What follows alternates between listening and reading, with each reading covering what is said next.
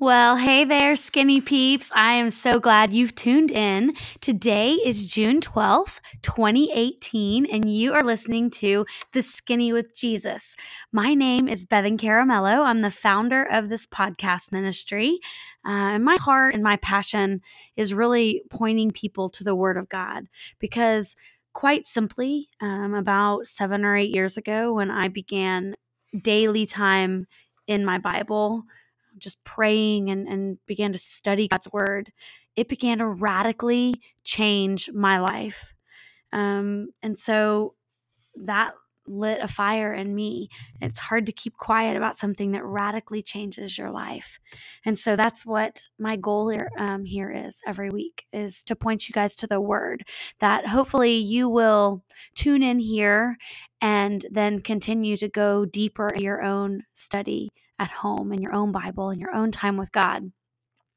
Right now, we are just a couple of episodes into our series titled Keep Choosing Him.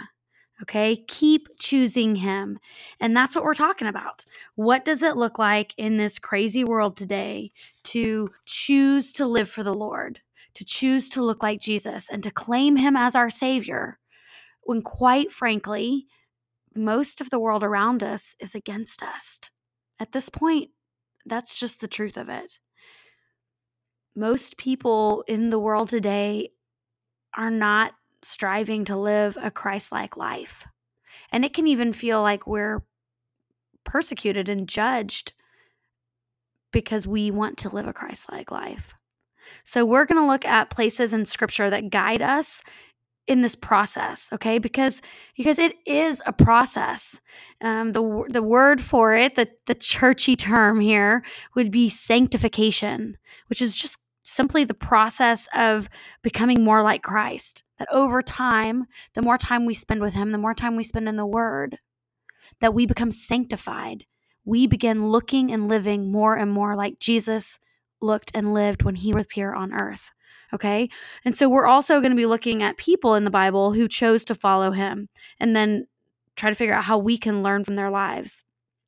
So today we are actually going to be in one of my very favorite passages in all of Scripture. I'm super excited. I love these verses. I have them written on different things throughout my house and note cards in my bathroom to remind me of exactly what we're going to be talking about today, because it's not easy. So if you have your Bible, turn with me to the book of Matthew, okay? It's the first book in the New Testament, about 2/3 of the way in, and we are going to be in chapter 5. We're going to be reading verses 13 through 16, okay? And this is Jesus talking here. If you don't have your Bibles, no worries. I am going to read it for us, okay? So Matthew 5:13 through 16. It says, "You are the salt of the earth. But if the salt loses its saltiness, how can it be made salty again? It is no longer good for anything except to be thrown out and trampled by men. You are the light of the world. A city on a hill cannot be hidden. Neither do people light a lamp and put it under a bowl. Instead, they put it on its stand, and it gives light to everyone in the house. In the same way, let your light shine before men, that they may see your good deeds and praise your Father in heaven." Salt and light here. That's what we're going to be talking about. And these verses, they remind me of a t-shirt that I saw in a young girl's store. I remember it said, "Never dull your sparkle." Never dull your sparkle. And that kind of jumped out at me. I was thinking about this. Let your light shine before men. That's what verse 16 says. Let your light shine before men, that they may see your good deeds and praise your Father in heaven. And it says, who lights a lamp and then puts it under a bowl, right? It's kind of the same idea. Don't let anything dull your sparkle. And I feel like verse 16, we were just talking about, where it says, let your light shine before men. That word let there, that implies that we can keep our light from shining. We can choose to keep our light from shining. And then it talks about salt losing its saltiness. You guys, basically what these verses are saying is that salt, if it loses its saltiness, it's worthless. And basically, if we make no impact on the world around us, we are just as worthless to God's kingdom as salt that doesn't even taste like salt, what's the point, right? And so these verses, what they're telling us, what Jesus is saying here is that we should look different than the world around us. Being salt and light, this opportunity to keep choosing him. And so how do we do that? I came up with 3 things here from these verses that I want to share with you guys. How do we choose to be salt and light? Number 1, I think probably one of the hardest things to will ourselves to do, but one of the easiest things that we can choose to do if we'll just step out of our comfort zones is to choose to speak about him, about Jesus, and the good news of the gospel when we know that we should, when we feel that little urge inside of us, the Holy Spirit nudging us to share a little piece of our story, a little piece of our testimony, a little piece of what God's done for us. We just have to choose to speak the words, to let them come out of our mouths. We're going to talk about this a little bit more next week. But first, I want to give you guys a verse. Turn with me to 1 Peter chapter 3. I'm going to read verse 15 for us. It says, "But in your hearts set apart Christ as Lord. Always be prepared to give an answer to everyone who asks you to give the reason for the hope that you have. But do this with gentleness and respect." You guys, we can share the hope that we have in Jesus with gentleness and respect. We just have to choose to speak about it. We have to choose to speak about him. Number 2, salt and light. What else can we do here? I think another thing is that we can claim him publicly in baptism.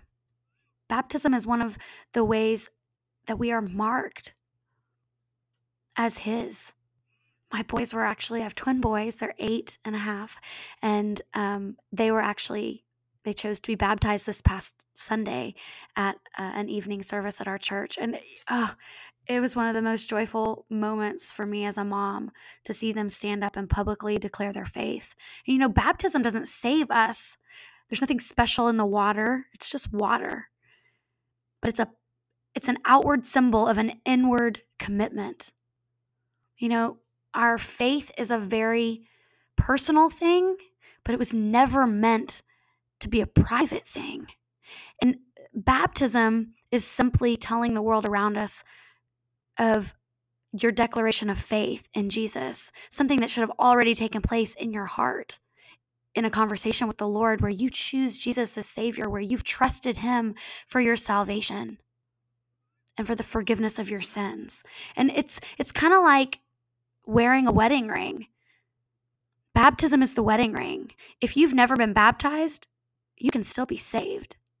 Just like if you don't wear a wedding ring, you can still be married. But when you put that wedding ring on, it shows the world around you that you're married. It's the same thing with baptism. You're saved. You can be saved without ever being baptized. Being baptized is like putting on that wedding ring. It's showing the world around you that you want Jesus. I want to read another verse for us in the book of Acts, chapter 19, verses 4 and 5. Paul said, John's baptism, he's talking about John the Baptist here. John's baptism was a baptism of repentance. He told the people to believe in the one coming after him, that is, in Jesus. On hearing this, they were baptized into the name of the Lord Jesus. Right there. They were baptized into the name of the Lord Jesus. Claim him publicly. Salt and light. Okay, and the third thing I came up with for us today is that we can choose to live every day in such a way that we aren't letting sin dim our light. You guys, this means we need to rid our lives of sin that we know is keeping us from looking like Jesus. And this may mean that we can no longer just blend in or go along with the crowd anymore, or go along with the behaviors of our families and friends, whatever it is. There's certain situations that I know are coming to your mind right now because there's some that are coming to mine. We have to choose to look differently. It occurred to me as I was preparing for this message that light cannot blend in with darkness. It's not even possible. You guys, listen to our key verses again here. I'm going to read Matthew 5, verses 14 and 15 again. Listen to this. You are the light of the world. A city on a hill cannot be hidden. Neither do people light a lamp and put it under a bowl. Instead, they put it on its stand, and it gives light to everyone in the house. You guys, it's not always comfortable to be the shining light on the stand. It's just not. It can be hard to stand out in a dark world.